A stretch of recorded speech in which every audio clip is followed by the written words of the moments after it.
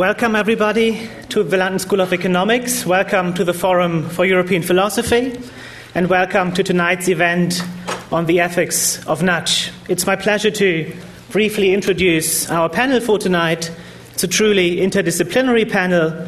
We have academic economists and cognitive scientists, we have policymakers, and we have philosophers to discuss the ethics of nudge with us. On the far left, we have one representative of academic economics, Dražen Prelec from the Massachusetts Institute of Technology, where he teaches economics and cognitive science. He's a professor there, teaching, among other things, neuroeconomics. Right next to him, we have Sam Nguyen of the Behavioral Insights team in the Cabinet Office, otherwise known as the Nudge Unit, concerned with applying psychology to public policy. Then in the center, we have George Löwenstein from Carnegie Mellon University, where he's professor of economics and psychology, working, among other things, on decision-making over time. And then we have Luc Bovens of our philosophy department, head of the philosophy department here at LSE, also running the philosophy and public policy program. He has been working on the ethics of nudge. He'll be our chair tonight, our philosophy chair, and I'll hand over straight to Luc. Thanks very much, Gabriel. So I would like to just hand over straight away to our panel. So the format for tonight will be that we'll do sort of 5-minute presentations by each of our panel members, and then we'll engage in a bit of a dialogue, and then we'll open it up to the audience. So Sam, I think we decided you would go first. So the practitioner goes on the floor first. All right, terrific. Thank you, Luc. So my name's Sam. I work in the Behavioral Insights team. I've worked there for a few years now on a wide range of different policy areas. And before we begin, I just want to say, as you might imagine, I fully advocate the use of behavioral science in policy making. Kind of should go without saying. And I want to talk about three things. Some of which you probably won't have heard much about in the past.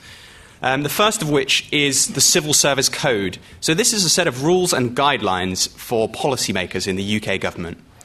Then I'm going to talk about the most important lesson from behavioral science, as in my opinion anyway, and from the work that we've done. Then finally I'm going to talk about whether nudge is an alternative to other things, other policy instruments. First of all, when we say policy making, what do we mean? I'm just going to give you about 5 seconds on this. So government has a democratic mandate. Ministers are elected in this country and in many others. And when they are elected, they are kind of given a mandate for a set of stuff. Government policy. I'm just going to put that stuff in a bucket and not talk much about it, because what I'm going to talk about is the practical applications of the behavioral science, not necessarily the objectives. Kind of a talk for another day. So this bucket, government policy. As we've looked through a lot of it, we found that pretty much all of it, or much of it anyway, concerns behaviour. So the behaviour of government staff and service providers, and of citizens too. And so first, the code, the Civil Service Code. What is the Civil Service Code? So it used to be that when you first started in government, you had to sign this long document called the Civil Service Code. And taking the fact that pretty much everybody did it, they changed the default so that now you come and the code is somewhere you never see, but you are signed up to it implicitly by virtue of being in government. But you still have to read it. And what does it have in it? It has 4 principles. 1, integrity. 2, honesty. 3, objectivity. And 4, impartiality. So it's not a particularly controversial list for policymakers. I'm going to talk about 2 of these, just very quickly. So integrity. I had a quick reread through the Civil Service Code in order to put this together. And in integrity, it says that you should put the obligations of public service above your own personal interests. That sounds kind of boring, because of course you should do that. What does it say? In the fine print, it says that you should make sure public money and other resources are spent effectively and efficiently. So integrity, spend money well. And then it also talks about objectivity, which is basing your advice and decisions on rigorous analysis of the evidence. Again, not particularly controversial, but I think those 2 are crucial things when you're talking about behavioral science and nudge in policymaking. So that's the Civil Service Code, to talk about spending money wisely and using evidence. So my second point, what do I think is the most important lesson from behavioral science, from nudge? And you might be surprised that it's not particularly about choice architecture. I think the most important lesson, and the lesson we've learned in policy very recently, is really about the fact that behaviour and the interventions that change behaviour are hard to predict. That's both in terms of the magnitude and direction of your intervention. So do you have a positive effect or a negative one when you try and do something positive? Actually harder to predict than you might think. What is the magnitude of that intervention? Hard to predict as well. To give you a quick example, our work on tax, we showed that very simple changes to the letters the government already sends out to ask people to pay their tax on time has causes a substantial increase in the number of people who then pay. To give you a counter-example, the Israeli government did something quite similar. Sorry if there is any Israeli officials in the room, but they found that there's also small changes, also using social norms, to their tax letters caused a very large decrease in the amount of people who pay tax on time. Too bad, huh? Good thing they ran an experiment. But I guess the lesson is both, if we're talking about the direction being uncertain, also the magnitude. So we've made really tiny changes you wouldn't think make any difference. So, for example, when you register to pay your road tax, there's one line on a website you look at that asks you to sign up to the organ donor register. We tried putting a bunch of different facts there about organ donation and looked at which one would encourage people to sign up. And we found that the best one compared to the control group, which was that if you needed an organ, would you take one, would increase the number of people on the register by 100,000 people every year. Tiny change, free change. So run experiments and the details matter. My final point, just to address some potential criticism before it comes, is that people often... this is actually something I've spoken to George about in the past. So people often say, you can't just nudge your way out of every problem. You can't solve everything with behavioral science. In addition, they say, if something's really bad and we all agree it's bad, why don't we just ban it? Why don't we just get rid of it? And the thing about this criticism is I fully agree with it. Sometimes, as policymakers, you should use the full toolbox that you have in front of you. And that actually, behavioral science can make those other tools better. So just really quickly, because I know I'm taking probably more time than Luke wants me to, there's a paper that I just really want to talk about. It's my favorite paper. It's by a guy called Bettinger.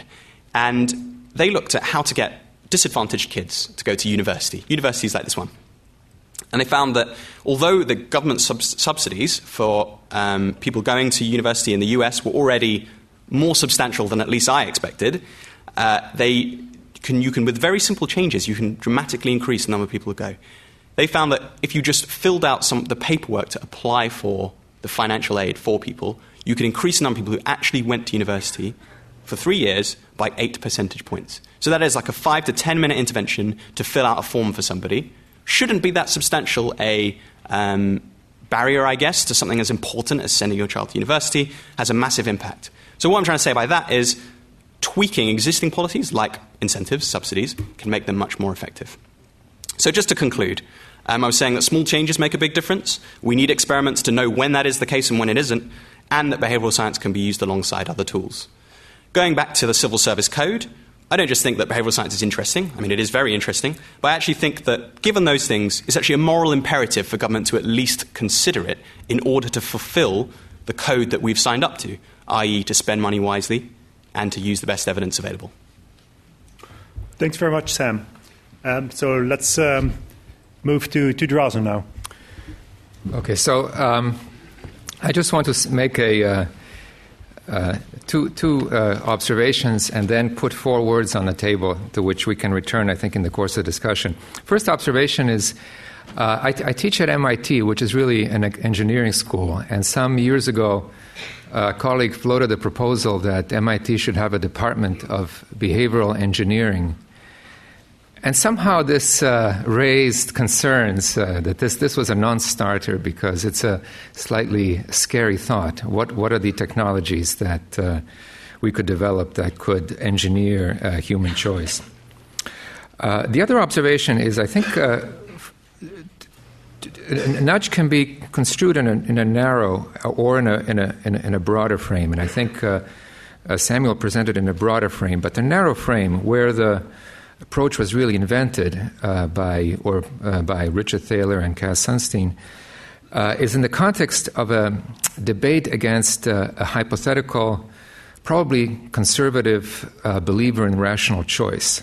So you can defend nudge against the right or against the left, but originally it was formed, I think, or at least I can imagine, a debate against a Chicago economist who believes that preferences, everybody has well-defined preferences, and that people are rational and so on. And so you approach this person, you say, look,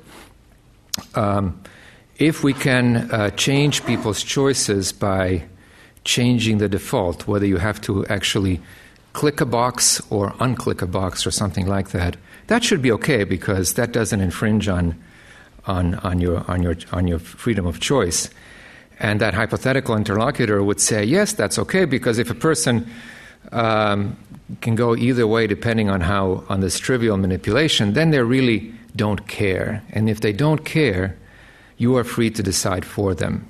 So this is really an argument against someone on the right. Now, many of the concerns about nudge really arise in an argument against someone on the other side. And I want to mention 4 words that capture some concerns here.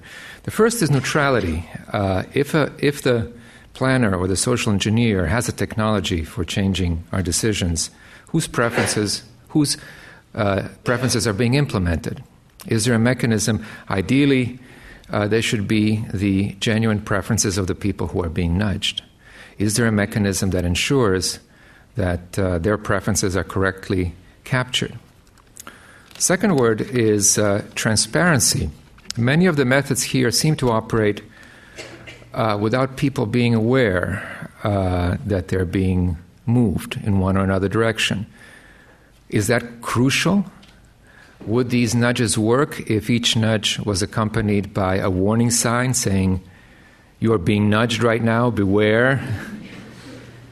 Now, if that would destroy the effect, does that matter? Or if these warning signs don't destroy the effect, that's a different situation. Accountability. If we have a method that will decide for you how much you will save, who's responsible for your final savings amount? Is it you, or is it the government, or is it somebody in between? When we make consumer choices, we can blame ourselves. If the government decides to tax something or to ban some substances, we can blame them. But here we're in this middle zone where the final outcome is some kind of collaboration between the nudger and the nudgee. And you might wonder whether it's good to dilute accountability in this way. And the final word is modesty. I think the brilliance of the word nudge was that it connotes a kind of modesty of methods and a modesty of tools. And so we can push people in the right direction. But I think it's useful to speculate how we would feel if this really became much more effective. So we could not only nudge people, but actually predict or choose for them their savings rate, their body weight.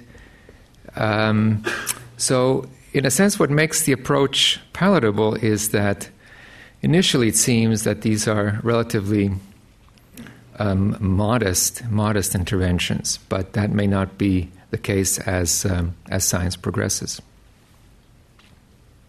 Thanks, Drazen. George? So I'm going to use the crutch of PowerPoint. How do I do that? Go up there. So now I know why Sam wanted to go before me, which is you did anticipate one of my comments. Yeah, just click. Okay, great. He wanted to rebut my point before I made it. And actually, it turns out I had no idea. Drazen and I are in offices next to one another, and we agreed not to say what we were going to tell each other what we were going to talk about. But it turns out that Drazen's was like one of Drazen's points is a perfect lead into what I'm going to talk about. All right, so 2 points that I want to make. The first is the Sam point. Why are nudges so popular? I think it has something to do with the magnetic attraction for humans of the idea of a quick fix. First point is very few of the problems that nudges aim to solve are actually caused by human psychology. And I've actually written the opposite in many papers, and so has Thaler and Sunstein. We've all written about how these problems are caused by human psychology. But I've come to the conclusion that that's not true. For example, if you think about savings rates in the United States were quite high until early 1980s, and then they started dropping until they actually got, for a little bit, right before the financial crisis, they were actually negative. People were spending more money than they were earning. Is it human psychology that caused savings rates to drop? I doubt if there was a sudden change in human psychology in 1980. I think there was the introduction of credit cards. There was increase in income inequality. I think Ronald Reagan may have played a role, but I don't know exactly what it was. And at the same time, we used to have a pension system, and now we have something called defined contribution savings plans, which are basically, it's a euphemism for you save for your own retirement. And so undersaving isn't caused by human psychology. It's caused by all of these things that changed around 1980. Obesity, again, yes, people like short-term benefits and they dislike short-term costs, but the U.S. was perfectly thin for a very long time, and once again, right around when Ronald Reagan came into office, I got a laugh twice. Like my kids, if something gets a laugh, a joke gets a laugh, then they'll always repeat it. What happened? Well, there was the cost of healthy foods, so-called healthy foods, fruits and vegetables, increased, and the cost of processed unhealthy foods decreased dramatically over time.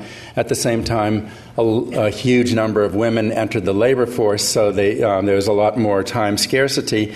So the time costs increased also, making processed foods more attractive. There's also a big increase in income inequality, and it's mainly poor people who are obese. And really, in my opinion, the big problem is that the food industry is imposing this huge health externality on people, and has no incentive to internalize the health costs that it's causing. High medical costs. In the United States, as you know, we have insanely high medical costs and high cost of health insurance. And certainly we have a lot of bad health behaviors, but you have, living in London now, I can see that Londoners have probably way worse health behaviors. I can't believe the amount of alcohol you guys consume. And you smoke a lot more than we do, too. And so high medical costs in the United States are not due to health behaviors, even though health behaviors contribute to high medical costs everywhere. It's due to the ridiculous fee-for-service arrangements we have that encourage over-provision of services. And finally, climate change. Climate change is just like a classic case of a free rider problem or an externality. The carbon gas that I emit has no discernible impact on my own well-being.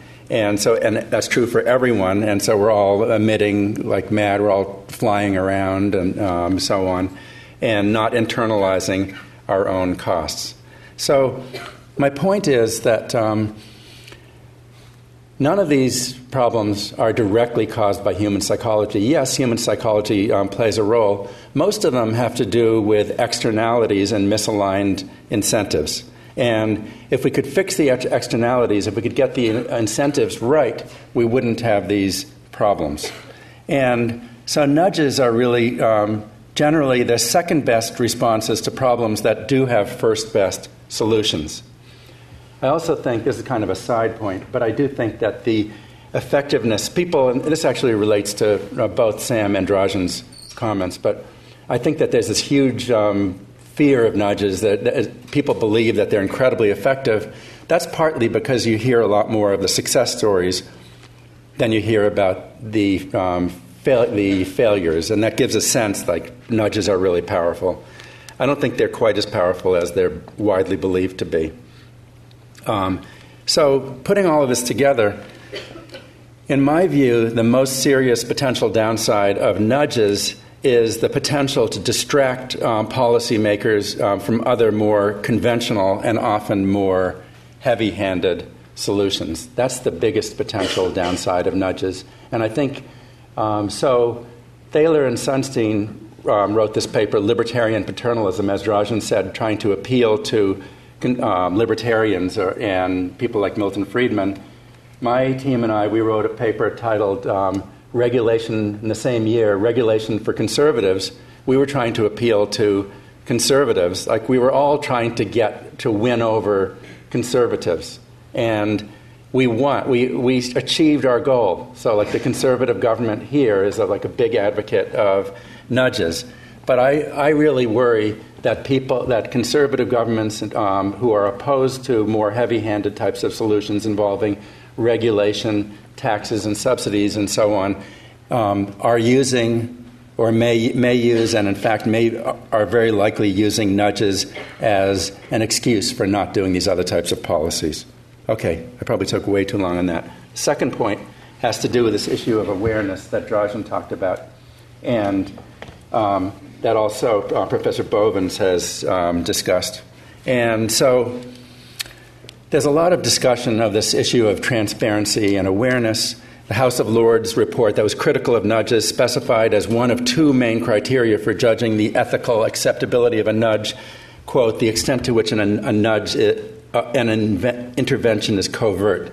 And Professor Bovens wrote a book chapter titled The Ethics of Nudge that I read a couple of days ago.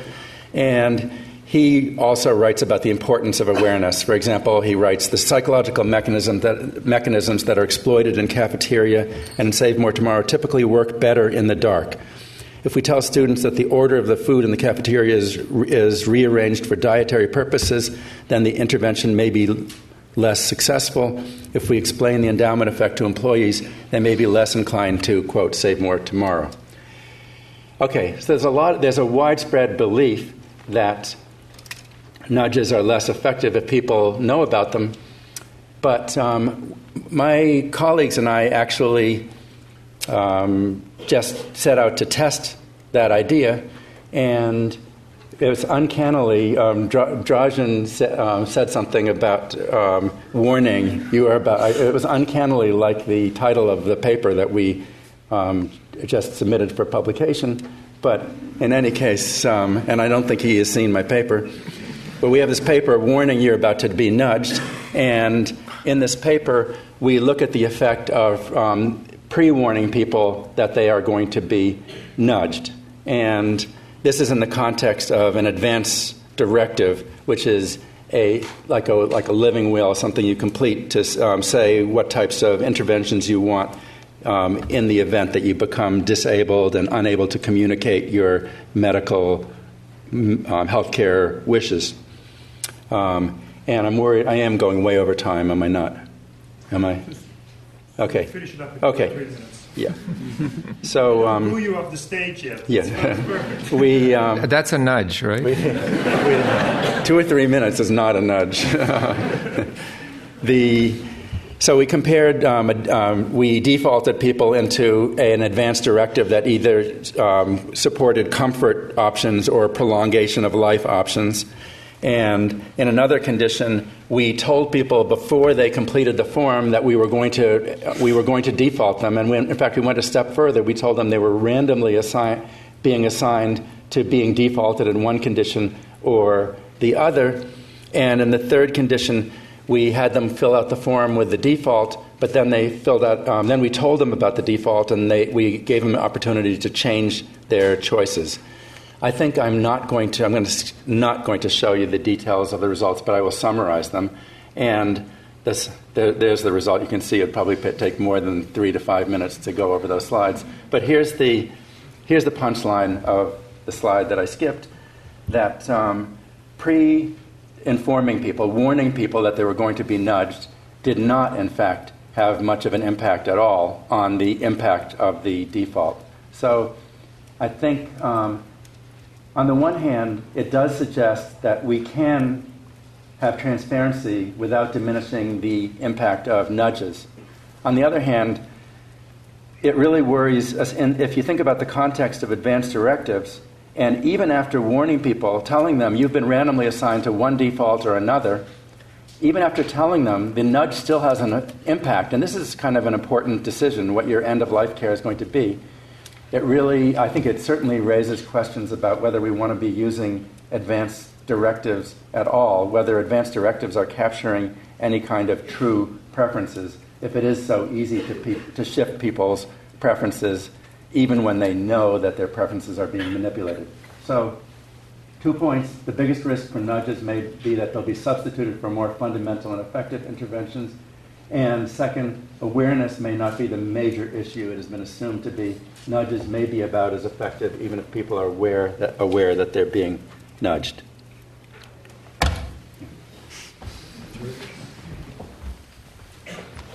Well, thank you very much, all, for these contributions.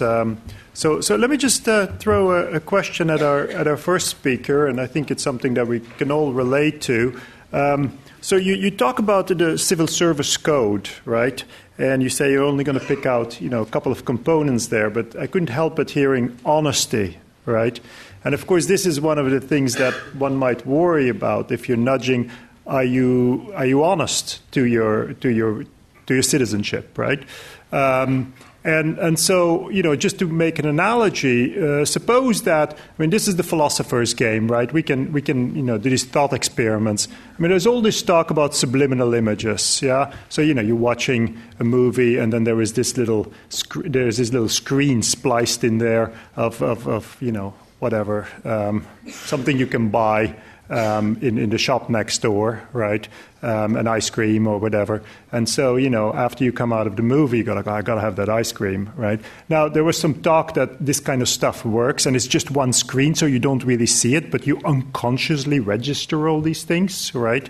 Now, suppose that the government says, whoa, this is working great. Suppose this is working great. And so here is a particular TV show which is watched by a lot of obese people, all right? So let's suppose we put some we slice some screens in there of happy carrots, right? And suppose it works, right? I think, we'd all be outraged that the government is doing this, even if they are elected on a platform saying that they're going to do things like nudging and so on, right? But wouldn't this be a usage of behavioral psychology, which we would be very nervous about? And if we're nervous about that because we think it's dishonest, maybe it also doesn't respect the integrity of the population.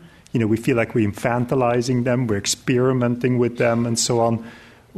I think we can agree that we wouldn't like that sort of intervention much. But if we don't like that kind of intervention, why would we be happy with any kind of other interventions of behavioral psychology? Is there a difference here, or can we defend one, whereas being nervous about the other? Or shouldn't we be nervous about the happy carrots spliced into our movies at all? So.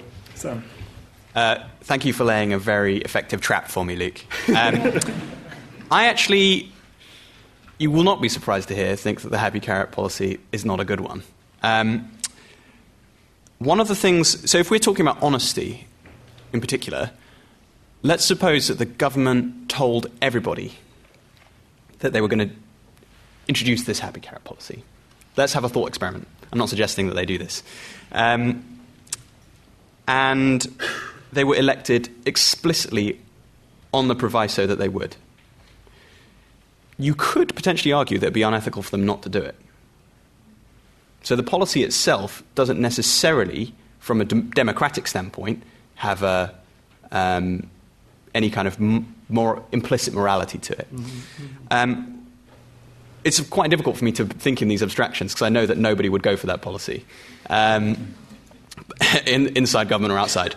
But I think if you ask me to draw a rule, I guess, between those kinds of policies and the ones in which we would definitely advocate, the reality is I just can't do that for you. I don't think there is some hard and fast rule there, you're on one side or the other. And I actually think morality kind of doesn't really work like that. Which I know is a bit of a cop-out answer, but I think that kind of policy definitely wouldn't agree with the kind of stuff that we do, as I said before. I would, and we are honest about what we do. We publish what we are doing normally before actually the results come in, and always afterwards, before we roll it out nationally. And normally the reception is very good. Pretty much always, actually. Yeah. I agree with you that the reception to the policy would probably be negative, but I think it seems like it would be difficult to come up with a principle to justify it. I mean, Bloomberg, the ex-mayor of New York, advocated a policy of putting the cigarettes behind the counter. In fact, I think he might have implemented it. And so you could think of this, cigarettes had been a sort of subliminal cue, and now they are gone, and none of us have a problem with, I certainly don't have a problem with them putting in fact, I wrote something about that, with the cigarettes behind the counter. So if we're okay with removing it, then why would we be not okay with a policy that introduced it? Or if you think about, then you have the cigarette warnings, and that's like an explicit healthy carrot. I guess it goes back to the awareness that we're uncomfortable with interventions that people are not aware of. So, I mean, the cigarettes example is interesting because we have an instrument which is taxes for making cigarettes more costly and infinitely costly if we like, but somehow making them less salient or less available changes the perception. It's Mayor Bloomberg. You can pull Yes. Giuliani. So, I mean, I've been wondering about this. Let's suppose you have, in the U.S., in some retirement arrangements, you can increase or reduce your contribution on the phone. Suppose you had a system that if you wanted to reduce your savings, you would put on a wait, and you have to wait, and the line would kind of be interrupted. You have to dial again 5 times. And eventually, you could reduce it, but it wouldn't be as smooth. Now, I mean, that feels like a tax, but it's not called a tax. It's a tax under a different guise. So why not resort just to the traditional instruments, which is to make things costly in financial terms? Mm-hmm. Well, I guess, the sort of motivation to move away from this kind of, regulation-style interventions, right, is that, you want to protect the freedom of the consumers and so on. Now, it's a funny thing to think about, respecting the freedom of the consumers when in a way you're kind of experimenting on them. I mean, when I'm thinking about, what you're saying, how you get people to file their taxes a couple of days away, right, 31st of January. It seems like respecting people's freedom is not just taking options away, but it's also, respecting them in a way as rational decision makers. And it seems to me that if you say, okay, let's put in a couple of phrases left and right, and let's see what people respond to the best, you're sort of experimenting on them as if you're experimenting on monkeys, I mean, isn't there sort of a sense in which you don't respect their dignity when you do that? Or doesn't that worry you? And the same thing with, I'll fill out the paperwork for you, because that's certainly something you can't do yourself, yeah? So do you respect their dignity? And if you don't respect their dignity, do we respect their freedom? Okay, so I think there are a few different things that I don't agree with in all of that. So leave experiments to one side for a second. Right. And talk about the kinds of interventions we're doing, particularly with tax policy. Actually, the government doesn't want people to act rationally with regards to tax. Very much not. If you only weighed up this is a paradox throughout all tax collection systems in the world, pretty much, which is that if citizens were very rational, don't tell anybody at the tax office I told you this, they wouldn't pay very much tax. So I'm very, very comfortable saying that they should not act rationally in that particular instance. Whether it infantilizes them or not, kind of is a secondary concern to me. In order to fulfill the obligations of government, in order to do the things that people elect the government to do and give it certain powers to do, you need to raise tax money. And whether the specific individuals are acting in a rational way or not is kind of irrelevant. Secondly, with regards to experiments and whether experiments per se make people treat people like monkeys, as you say, I actually don't have very much time for this argument at all. In fact, I think government. One of our responsibilities is to to do things that are effective. What's worse, right? To do stuff and not know whether it works or not, to spend potentially many hundreds of billions of pounds a year on things which do nothing or have the opposite effect to intended, could hurt people, harm people, or to run a test to see if they work or not. I think in that context, anyone that argues against experimentation is, in my opinion, slightly mad. Fair enough. I'll take that judgment. Can I say a couple of things? Yes. Yeah. Well, first, on your tax point, I think you have a pretty narrow view of rationality in that example. So I'm not pro-war at all, but lots of people fight in wars, and that's you could say that's irrational for the individuals to fight in the wars, and people vote. I mean, people have. It's a very narrow definition of rationality to say you shouldn't pay your taxes. If you like the way your society is and you want to be an integral part of it, then there are all sorts of duties as a citizen. And so, yeah, I'm not convinced on that. And on the experiments, you said that it's like treating humans like animals, but I think humans, you have to get informed consent to experiment, do most experiments with them, and you can't do that with animals. So in some ways, I think it's more ethical to do experiments with humans who can consent than with animals, especially when you look at the gruesome things that are done to animals who don't have the ability to consent. Now, these policy experiments, I don't know. To me, it doesn't seem analogous to guinea pigs. I agree with Sam. You're just trying to figure out what works, and you only run them when you aren't sure of what works, so you have equipoise. Mm-hmm. And I guess just to add to that, we're almost never sure what works. Otherwise, you wouldn't bother doing it. Right. Yeah. And in many situations where you are sure what works, you're wrong. So, nudges coming in from the States in a way, Thaler and Sunstein, right? And sort of the images that we often have of the States is that, they're very anti-paternalistic. Many policies that are sort of completely unproblematic in Europe would not fly in the States. I spent quite a bit of time in rural Minnesota, and these people are very upset because Obama is taking away their raw milk, the right to drink raw milk, rather than the pasteurized stuff, right? They feel this is a paternalistic intervention. But so it's kind of curious in a way that this new way of intervening is coming from the States. So, of course, you could say, well, when we're nudging, then, we're not regulating, and so in that sense, we're not being paternalistic. But we're still paternalistic in another way, maybe even more paternalistic.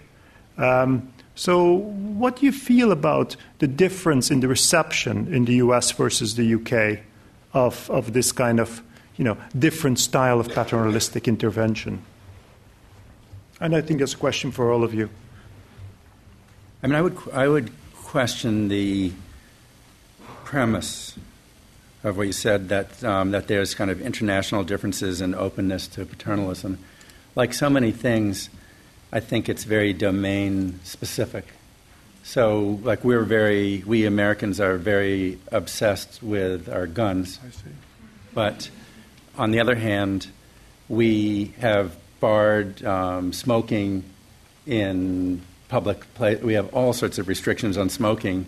And, for example, the Germans, for some kind of obscure historical reasons, don't regulate smoking at all. Yeah. So I kind of suspect that every society, probably for historical reasons, has its own kind of raw nerve, its own specific domains where it hates to. But the smoking is very much on grounds of harm to others, right? It's smoking in the workplace, smoking in restaurants.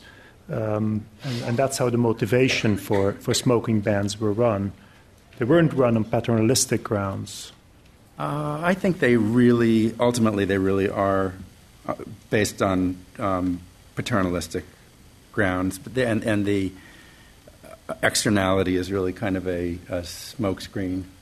I mean, and now I see why you're laughing. What I think. Let me just disagree with George a little bit on what is, I think, distinctive about the U.S. is the extent to which true debates are disguised through debates about other issues. So, for example, the debate about guns it is about guns, but it's about other things. There used to be very strong debates about seatbelt laws, even referenda, where I think in Massachusetts, where I live, there was a referendum that passed that got rid of the seatbelt law, and then it was restored. But these debates were not just about seatbelts. They were about fundamentally very different ideas about how society should be set up that somehow find their outlet through this paternalistic issue. And I don't think that's so much the case in Europe. That's my sense. I'm not convinced it's really very fundamental. If you look at an issue like school uniforms in the United States, they're really favored by conservatives, by the same people who favor free access to guns, are pro-school uniforms, and everything kind of gets flipped around. I'm not convinced that there's like a fundamental core. I think there's a lot of arbitrariness to what people are ready to regulate.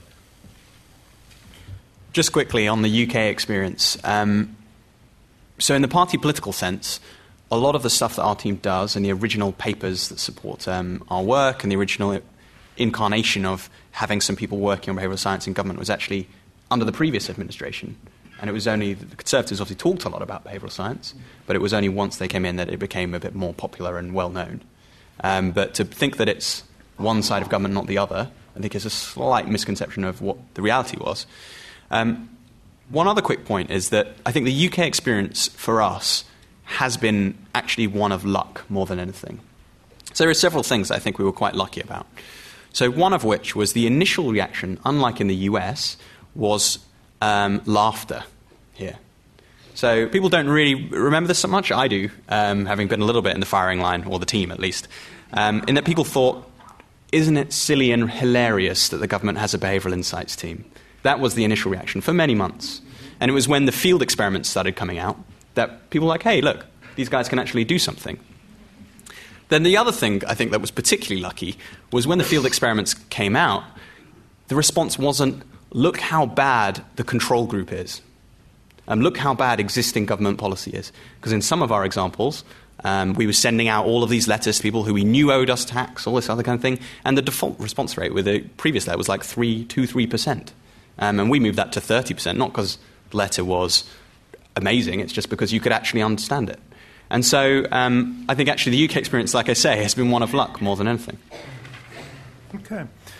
So another thing that this is my last question really. If you think about the various political dimensions in the US and the UK, the left, the right, Lib Dems and Conservatives in power, Labour with nannying before, Obama kind of flirting with nudge, the Conservatives, Lib Dems flirting with nudge, Labour's nannying. I mean, on that sort of field of forces, how do you see nudge coming down? I mean, what is the left, what's the right saying about it in the US, in the UK?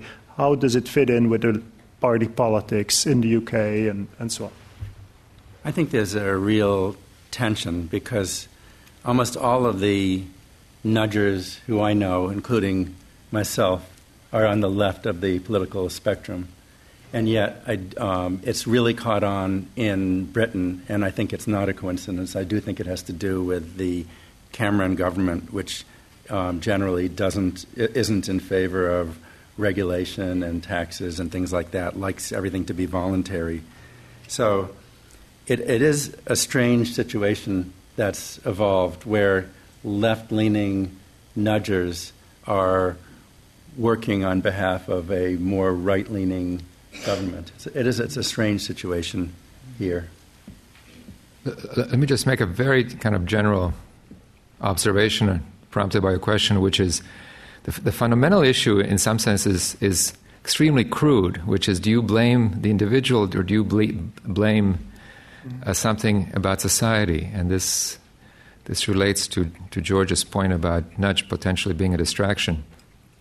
And I want to add one reflection, although it's not quite responding to Luke's point, which is if you look at how research areas wax and wane in social science, it's striking what's happened over the last, say, 50 years, that if you go back 50 years, much of the best or most significant social science or psychology was really concerned with demonstrating something striking about the relationship between the individual and society.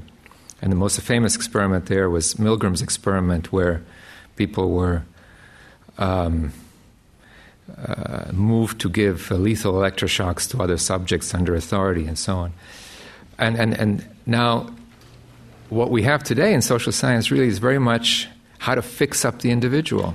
And this is true in psychology, it's true in economics, but and that's just striking, because it says if the individual could behave, things would be okay. And I think at a very simple level, that's why nudge is interesting. I could not agree with you more. And going back to subliminal messages, I think there is a subliminal message in the whole concept of nudge, which is that human psychology is behind these problems, and hence humans are responsible for what's happened, the individuals who are suffering from the problems.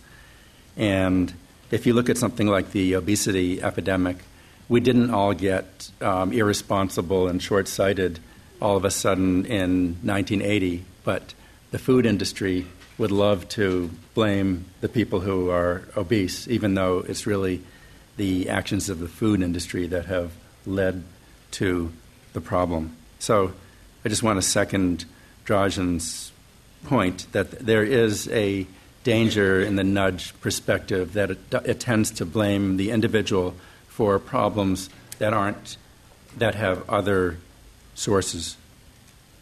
Just because I know Luke likes disagreement, I'm actually going to disagree with that point very slightly. I actually think that you can both believe that behavioral science and nudge are good things and we should do them, and not think that everything is the individual's fault. In fact, I would say that's the opinion that I subscribe to. And I think the way I think of behavioral science, as you may have seen from my talk and from some of the other questions I've answered, is we're trying to make government policy more effective, and one of the ways you can do that is, as we term it, like going with the grain of human nature. So policy shouldn't be something which makes life difficult for people, but should make life easier for them and easier for them to do the right thing. That doesn't necessarily have any particular moral judgment on what the person was doing beforehand, only that the policy could be more effective. I agree with you, and that's why I use the term subliminal. Yeah, certainly there's nothing explicit in the nudge approach that says that individuals are responsible. But your last point, George, was really sort of, look, it's a societal problem, the obesity crisis, let's say. So let's go to the cause of it, right? Which really gets us back to regulation, I take it. Because in one way, you could also say, well, we have a choice architecture which leads to obesity. Let's shift the choice architecture, and now we're still in the nudge paradigm, right? But I don't think you want to say that's not the way to go here. I don't think it's a choice architecture that led to it's price. Price. I don't know if you want to call prices choice architecture, but it's mainly a change in price, including the cost of time, right. and it's the failure of the food industry to internalize the costs that it's imposing on society. Mm-hmm, mm-hmm. And fixing is through regulation.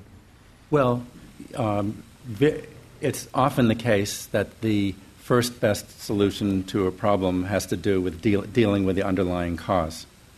And in many cases, I think nudges are great things, but nudges are not up to the task of dealing with the obesity epidemic, and I'm sure you would agree with me on that. And But they could help. And they could help, but as I said, they could help, and they're great unless they are used as a substitute. Unless they end up being used as a substitute for the more first best solutions, and it's difficult to come up with a smoking gun on that point. We don't know whether they are or not, but if they are, that could potentially be very damaging. Okay, let's open it up to the audience. I think we should there's so many people here, so many hands are going up, so I think we should take about 2 or 3 questions at a time. Let's start down here. Let's wait a second until the microphone arrives, and maybe quickly say your name and what brings you here. Elena Congreve from the University of Hertfordshire. We've talked quite a lot about the food industry. I'd just like to ask the panel what they think about the relative spends involved. So, sort of government programs to encourage healthy eating or to responsible drinking. The sort of budgets that go into those are absolutely dwarfed by the annual spend going into the food industry and the amount they're spending trying to persuade people to behave in the opposite way. And perhaps that's why people are quite amused by some sort of nudge campaigns, that their production values are lower, the sophistication of the marketing is lower. So I wondered if you'd like to reflect on the size of money being spent by nudge campaigns compared to brands trying to persuade us to behave in a very different way. Let's take one more question. Oh. That person there in the... Can we do one? One at a time. Here is the vote. I just want to respond to this point because I really agree with it. And the food industry has a lot of resources and a lot of brains. And if we could change the incentives on the food industry so they were motivated, so they internalized the costs, so they were motivated to take into account the health consequences to the society, we'd have a very different society. They'd be using all these vast resources they have for the right purposes rather than the purposes they are using it for now. I agree. There's no competition between if the food industry has its current incentives and the government is trying to work against that with nudges. It's just too uneven of a competition. Just want to add a little comment to that. I think what the food industry has on its side is biology to some extent, and I don't think they. I think that there's a general exaggeration of the power of advertising and that those kinds of things in creating, let's say, obesity. So it's, but as they say, people are simply choosing, in direct comparison, the sweeter products, and adding sugar to all kinds of things just increases sales. I don't think I don't think they have a superior nudge technology in the background. Yes. I find it interesting that in this discussion of the ethics of nudge, we've not mentioned yet the idea of well-being, of human well-being. Samuel has defended government policy by saying that there's a mandate for governments to undertake actions. But how do you figure nudge affects human well-being, and how far should governments go in trying to promote well-being through nudges? Good question. So one of the responsibilities of our team is in actually to both promote the use of well-being data actually in government policy, as well as do behavioral science stuff. I agree that government policy, if the public agree, should target well-being as a measure, and why not? We often, as we make government policy, are tasked as economists, actually, in fact, with trying to put a value on the relative pros and cons of doing a certain government policy, and many of the values that are assigned are based on judgments that have to be made around well-being, right? But implicitly as opposed to explicitly. So I agree that if you had the data to target well-being with government policy, and you had the mandate to do so, then why wouldn't you? I think I want to dissent on that, but it's such a huge topic that we definitely don't want to get into it. But there's lots of decisions that we make that we know very well are contrary to our well-being. In terms, when you talk about well-being, you're talking about kind of measured happiness or something like that. If you're talking about well-being more generally, then who knows? But things like it's very well known or research has established that generally when people have children, they get less happy. And yet many of us have children with full knowledge of that research. Should the government be discouraging us from having children because the government knows that we aren't, they're going to make us miserable? I don't think so. I think the government does have to respect people's preferences. I'm not a big fan of introducing well-being or kind of happiness measures into government policy. Yes. Yeah, my name's Shay Bishnoi. I work at the Ministry of Justice as a civil servant. So it's more of a question for Sam, really. Professor Prelitz mentioned the hypothetical conservative who, I guess, is okay or can be persuaded to be okay with nudge because it almost shows that you're pretty much indifferent. So do you buy that, Sam, or do you think that nudge is more powerful than that and we're actually significantly changing people's preferences? And if it's the latter, then do you sort of ever personally worry about crossing a line, or do you think that all of the nudges that you're asked to work towards in government policy are sort of well within the parameters of when it's okay to significantly change people's preferences? So with regards to whether we change people's preferences or not, I'm not sure I would go in necessarily use the same language. We would change their choices, right? But their preferences, underlying preferences, may well be the same. So around the hypothetical conservative, right? So could we potentially be crossing a line? Are we in replacement to other stuff? Are we just using it to convince people to do some nannying when they might otherwise not be inclined to do so? That actually I don't worry about that particularly. And I think one of the reasons for that I spoke a little bit about, but probably not enough, which is around the fact that behavioral science and nudges can make other policies better, right? And we can experimentally test whether that is the case. And you can articulate in any way you'd like what the objective of that policy would be, but I think that a sound understanding of behavioral science and a willingness to use randomized trials will undoubtedly help you achieve that objective more effectively. And so, therefore, I think actually conservative or not conservative, not that big a deal.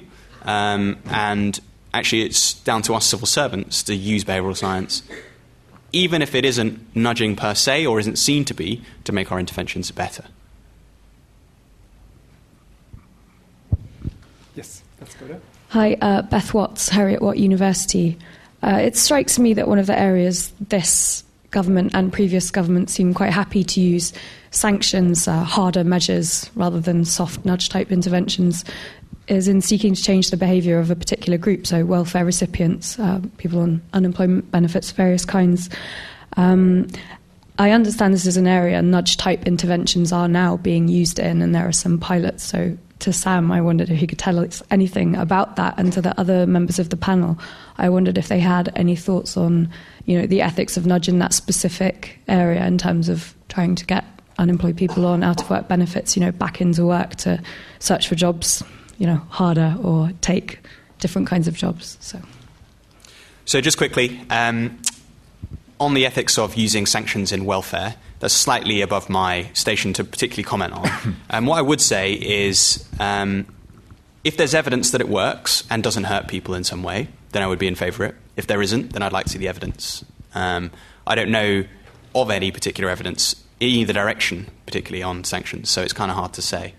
With regards to stuff that we've done, just very quickly, I could bore you all to death. We've done a bunch of stuff looking at essentially planning in the welfare system. So how do you help people who are unemployed make a plan about what they're going to do to look for work? It attaches no new conditions or sanctions to anything that they say they're going to do. And we found, at least the initial data looks like it's quite effective at helping them.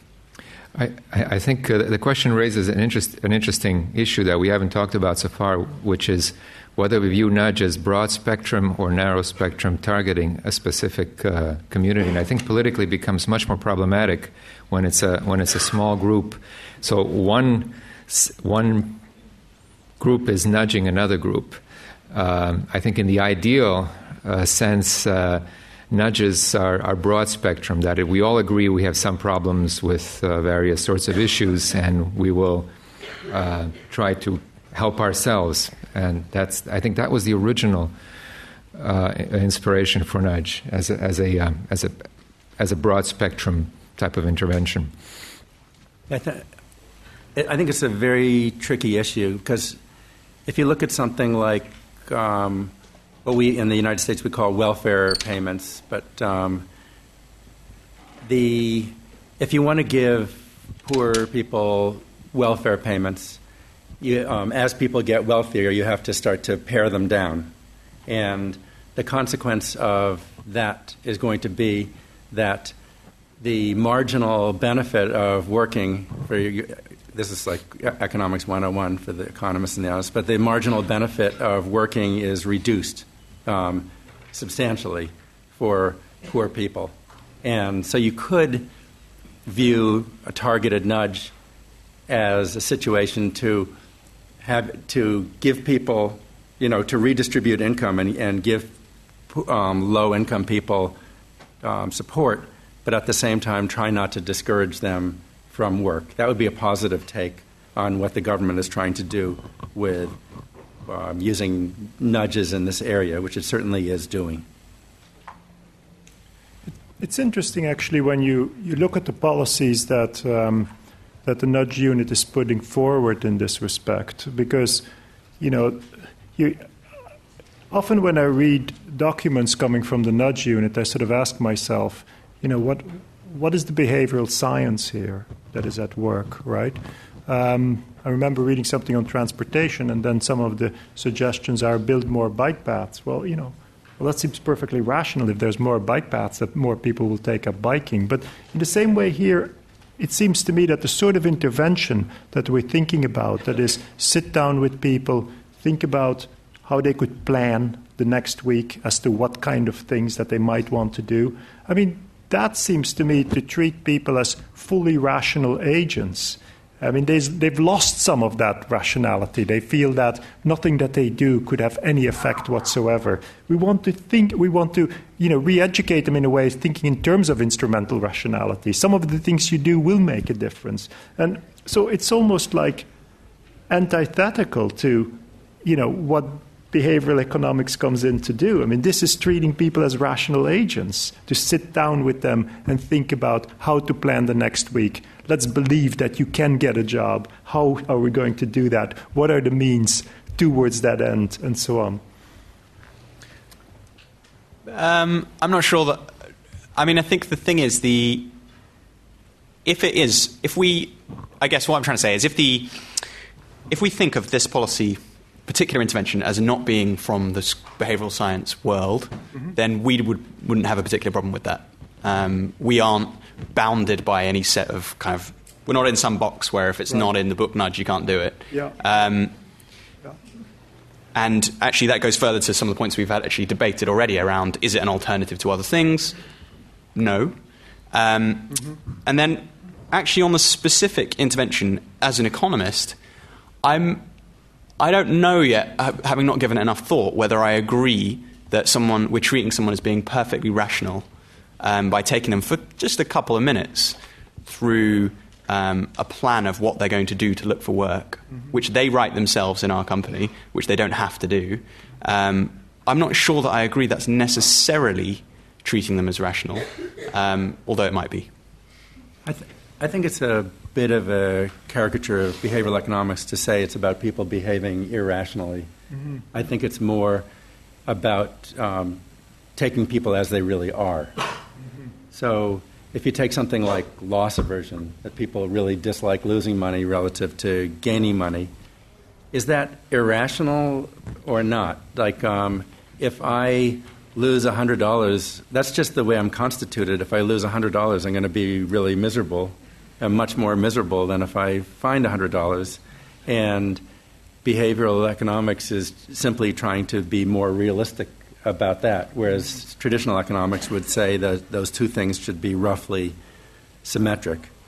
And then behavioral economics and public policy is taking that a step further and trying to base public policy on a more realistic understanding of human behavior. So let me, since Sam and I have been disagreeing about everything, one of the things I really like a lot about the so-called nudge unit, the behavioral insights team, is that they're not at all doctrinaire about using traditional nudge policies. It's really, as far as I can see, it's really just putting a bunch of smart, creative people together and just trying to figure out what's the best solution to any problem. But the toolbox is expanded by taking into account these deeper and more realistic insights into human behavior. Gentleman in the front here. Yes, I'm 85, so I can look back 50 years when the national output was 7% growth. And over those 50 years, I've seen it go down, down, down, down. And my question is it really common sense to chuck industry's capital down welfare's bottomless pit? And is it essential that will happen that we will slowly go negative, and more negative? There's no end while the welfare state and human rights exist. Now think about it and you'll work it out.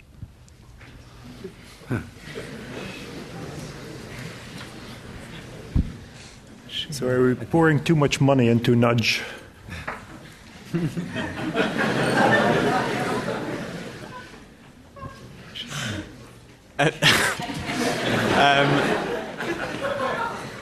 So I guess I think that that's the kind of question that actually we in the team don't normally think about, which I guess is the relative resourcing of large areas of policy. And that comes down to, I guess, George's point about nudge not replacing other instruments of policy and other ways of thinking about things. And I think the allocation of resources across large areas of government is something that I guess we don't get invited to those parties, unfortunately.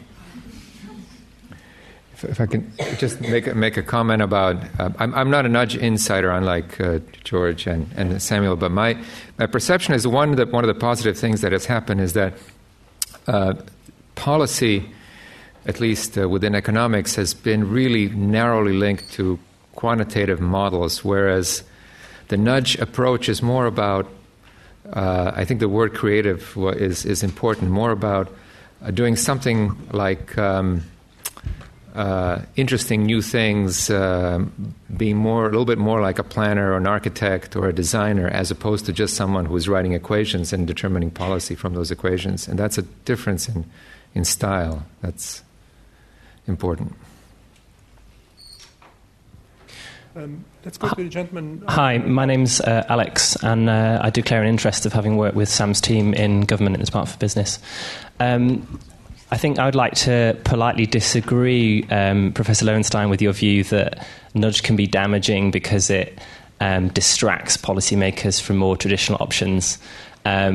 I kind of recall seeing adverts for telling you to put on seatbelts, and I don't know what the fine is. I know there's a fine. I don't even know who pays it, whether it's the passenger or the driver, because government's worked out that it's more impactful to show someone the emotional cost of losing a family member, and that's what the adverts that discourage us from not wearing seatbelts do.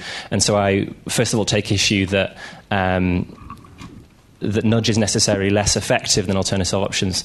But I think the second point, I think, that's more interesting is that what also matters is the economy of policy making. And in policy making, there are very many nudges to spend a lot of money. Ministers like announcing it. And there are a lot of nudges to regulate because MPs like to see regulation. And so I think, as a policy practitioner myself, what's most important about the nudge unit is that it's an implicit nudge to policymakers that there are alternatives. And actually, it's interesting to think about not just the nudging and the economy of the whole of society, but also of policymakers. And I think that's the biggest contribution, because it's encouraged bright policymakers to think there are alternatives to just spending cash and making rules. And that's been something that's missing for a long time. I mean, I would take the seatbelt example that you started with as exactly an illustration of the opposite point. This is a situation where the government has been ready to engage in regulation and to require automobile manufacturers to install seatbelts and for people to wear them. and it's been enormously beneficial. They didn't try to adopt a policy to get people to, I mean, they do this too, but to drive differently, and they did that in addition. But I think, to me, seatbelts is a great illustration of the power of traditional forms of government intervention. Now, the issue of whether nudges are being substituted for other things, it's very, very difficult to do the counterfactual and know where we would be without the nudges. So I don't think anybody has really any hard evidence on that.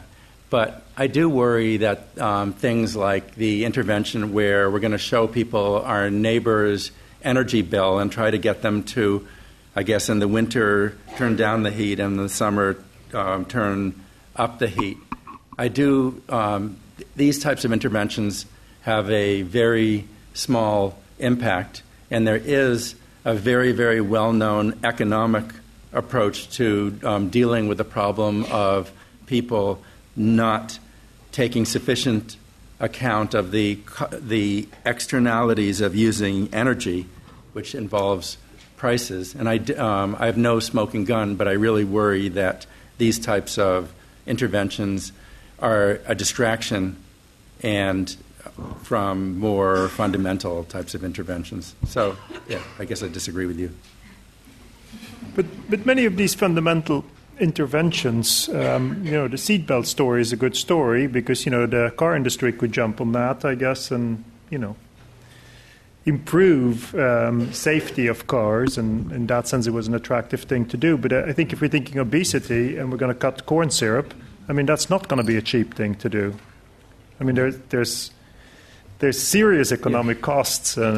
Sure, and you certainly need to weigh the costs against the benefits, but that's not happening right now. And in my view, that's the problem, that the food industry isn't taking any account of the impact of putting a lot of corn syrup in its food on health costs, and the health costs that we bear in terms of government spending on health, but in that we also bear just in our individual quality of life and so on. Mm-hmm. So is it a matter of taxing negative externalities here? That's one traditional and very effective approach. Mm-hmm. So move away from nudge? Maybe. So this is a moving away from nudge? It's not so. I do a lot of nudge stuff too, and I'm a great believer in these interventions. I just think that in my opinion, the biggest possible downside of nudges is this risk that they can substitute or distract from more fundamental interventions. And I'm a big advocate of. I think there's a lot of problems that could be addressed much more effectively by more traditional economic interventions. There's another issue here, which is that traditional interventions like mandating seatbelts or putting fines, so on, focus public attention on the issue and make it subject to political debate, whereas most of the nudge things are hard to translate into the political arena where they're debated back and forth. Would you put defaults as an issue to be debated politically? It seems like something that's done by technocrats in the background. Woman in the balcony. Hello. First of all, thanks so much to George Loewenstein for bringing up the issue of drawing our attention to more social and cultural context and problems. And then I'm moving to my question. So I think one of the reasons why nudges have become so critical is that the driving force is that this growing body of knowledge in the last decades about human nature. And apparently this body of knowledge is, in the industry, first of all, and then later the government is grasping this knowledge, except for humans themselves. And they are falling behind in understanding decision-making processes and so on, whereas all the other entities in the society are making use of it. So So I think that one of the critical things is at the moment maybe what behavioral insights team is doing is modest interventions, some of those things that you wouldn't argue against. But I think Drazen Prelec has pointed attention to this modesty, and what makes nudges critical is how far it can get eventually. And I would like to ask your opinions about this growing body of knowledge and how far this application of nudges might go, and thinking that we have a more and more understanding of human nature. Do you think respecting choice as the best approximation of human preferences would be the outcome of all this exploration of human decision making, in the sense that rather than assuming human rationality, can it be more possible that we respect human irrationality and accept people's choices? Do you think that could be one of the outcomes of that we go back into accepting choice, autonomous choices of people? Yeah, that's the question. When you say should we accept choice, I think you kind of implicitly have in mind that we're living in this sort of neutral environment, and let's let people do what they want to do. But we're not living in a neutral environment. We're living in an environment that's created by political and economic forces, and they have a huge impact on the choices that we make. And that's certainly one of the tenets of the whole nudge approach. So the idea of kind of let people choose, there's no such thing as a kind of a pure choice. So I'm not really sure what it would even mean, and I don't know. Just one other quick thing you raised about people being aware of the science around decision making and whether that would actually help them.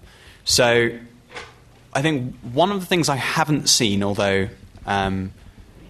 people with more education and knowledge may correct me, is any studies where just telling somebody in some way that they are being irrational or that there is some bias that they are prone to then makes them less prone to that bias in other situations when they just go about their normal life.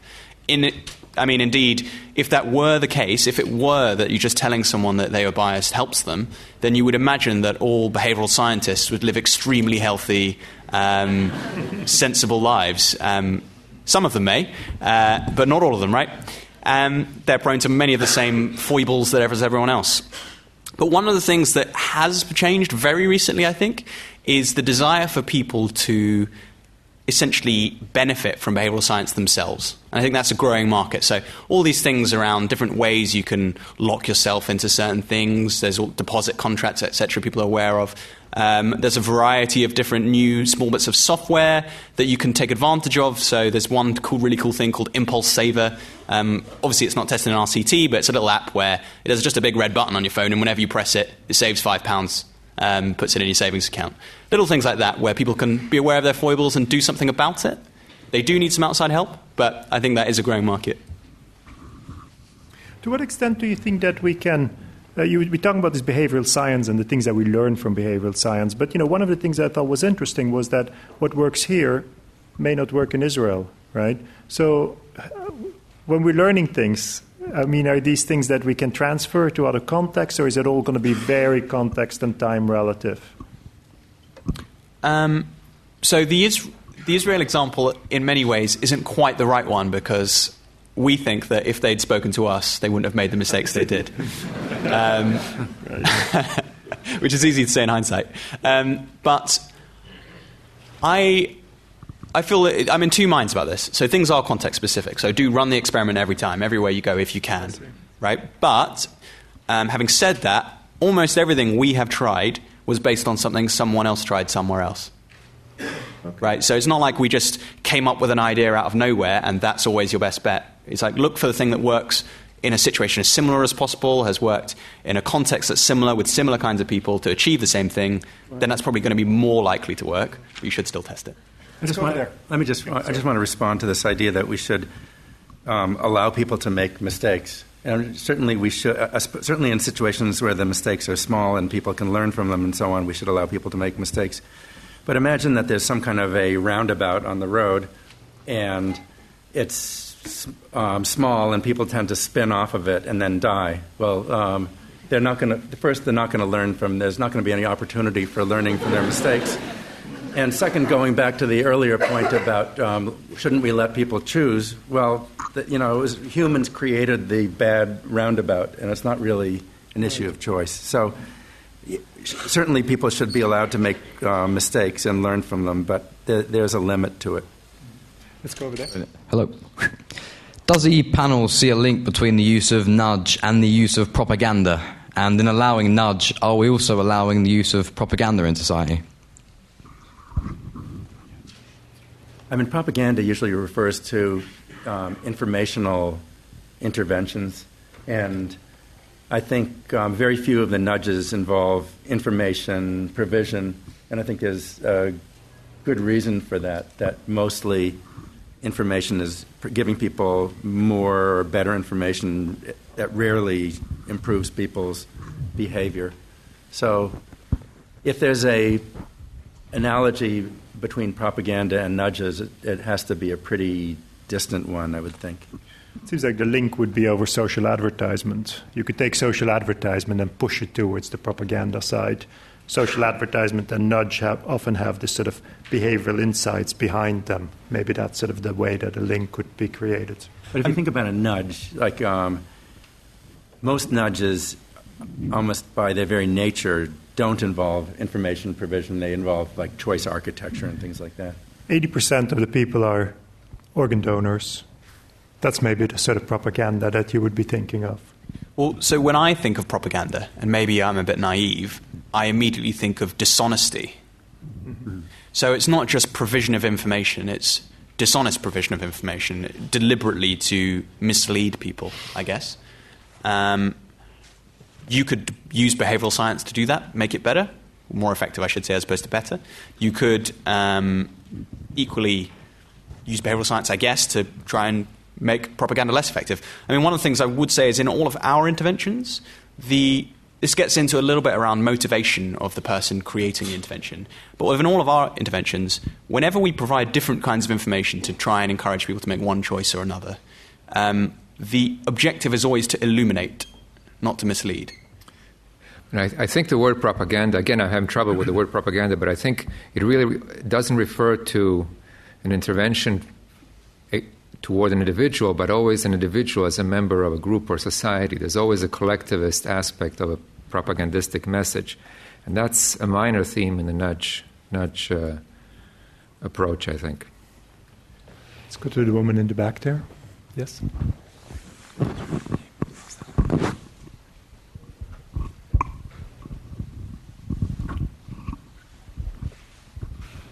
Hi, I work for a consulting firm, and we are paid by our clients to use the behavioral science to nudge their customers. So example of one of the work that we are doing is we are testing out different versions of a letter that a bank would send to their customer in order to increase the chance that the customer would renew their home insurance. So my question is to Professor George Loewenstein, that you mentioned earlier in your presentations that making people aware that they are being nudged wouldn't have any effect at all. So do you think if we put something on the letter, we could say something like, this letter had been optimized in order to, increase the chance that you're going to pay us more money? Do you think it would still have no effect? I think, well, first, I didn't say that nudges have awareness has no impact at all. I said I just ran one study in which we did not find an effect. On the other hand, I think you might be really surprised if you ran your hypothetical study. You might be surprised that the warning would have no effect. I mean, I've been doing a lot of research on warnings, and most of my research suggests that warnings, they often have the opposite of effect of what is intended. Like warnings about conflict of interest seem to benefit the person who has the conflict of interest, and hurt the person who's getting the advice from a conflicted advisor and so on. But you should try it. See if your employer wants to do that. Let's go for a final question. Let's go there. Yeah. Hi, Martina Wojtkova from International Initiative for Impact Evaluation. I had one comment and one question. The comment was to Sam, to your previous comment about how information impacts behavior. There are indeed studies on this looking at whether when you tell people correct statistic about, for example, your likelihood of cancer and whether that changes your opinion on how likely you are to have cancer. And in fact, it shows that there is some effect, but not sufficient to completely correct the bias. My question was, we've talked a lot about the ethics of a conscious nudge by the government, and I was interested to hear the panel speak about the ethics of perhaps unconsciously nudging people in a way that we are not aware of. For example, the case of the job centre could be easily construed as the government unconsciously nudging people not to get jobs by making it really difficult for them, and by being unaware. One could consider that to be unethical, and therefore maybe an understanding of nudges is important.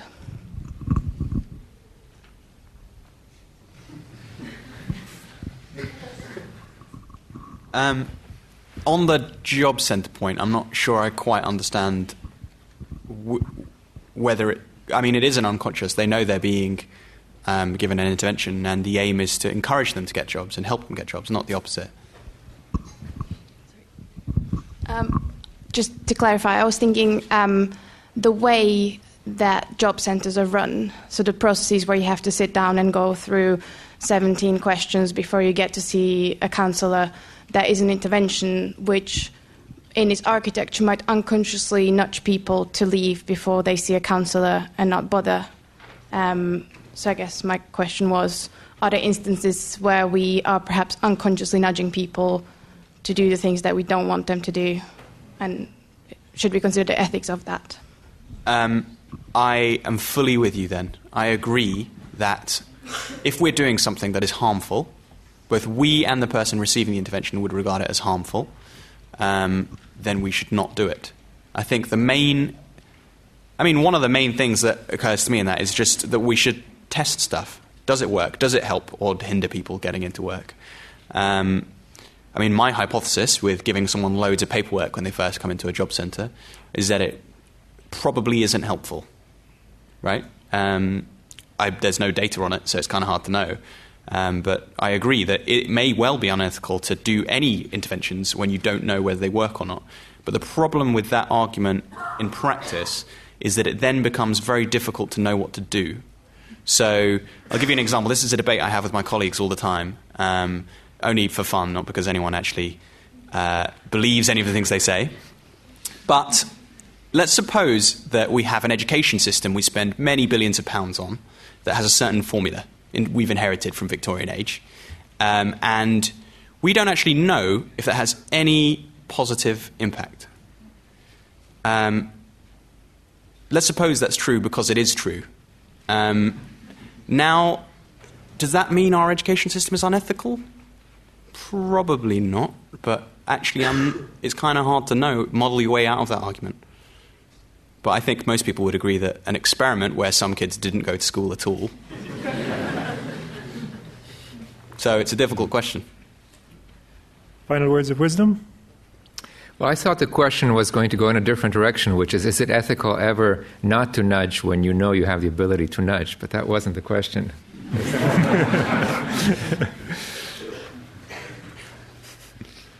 Yeah. That was a final gesture of wisdom. All right. I think that brings us to the point of thanking our panel and our audience.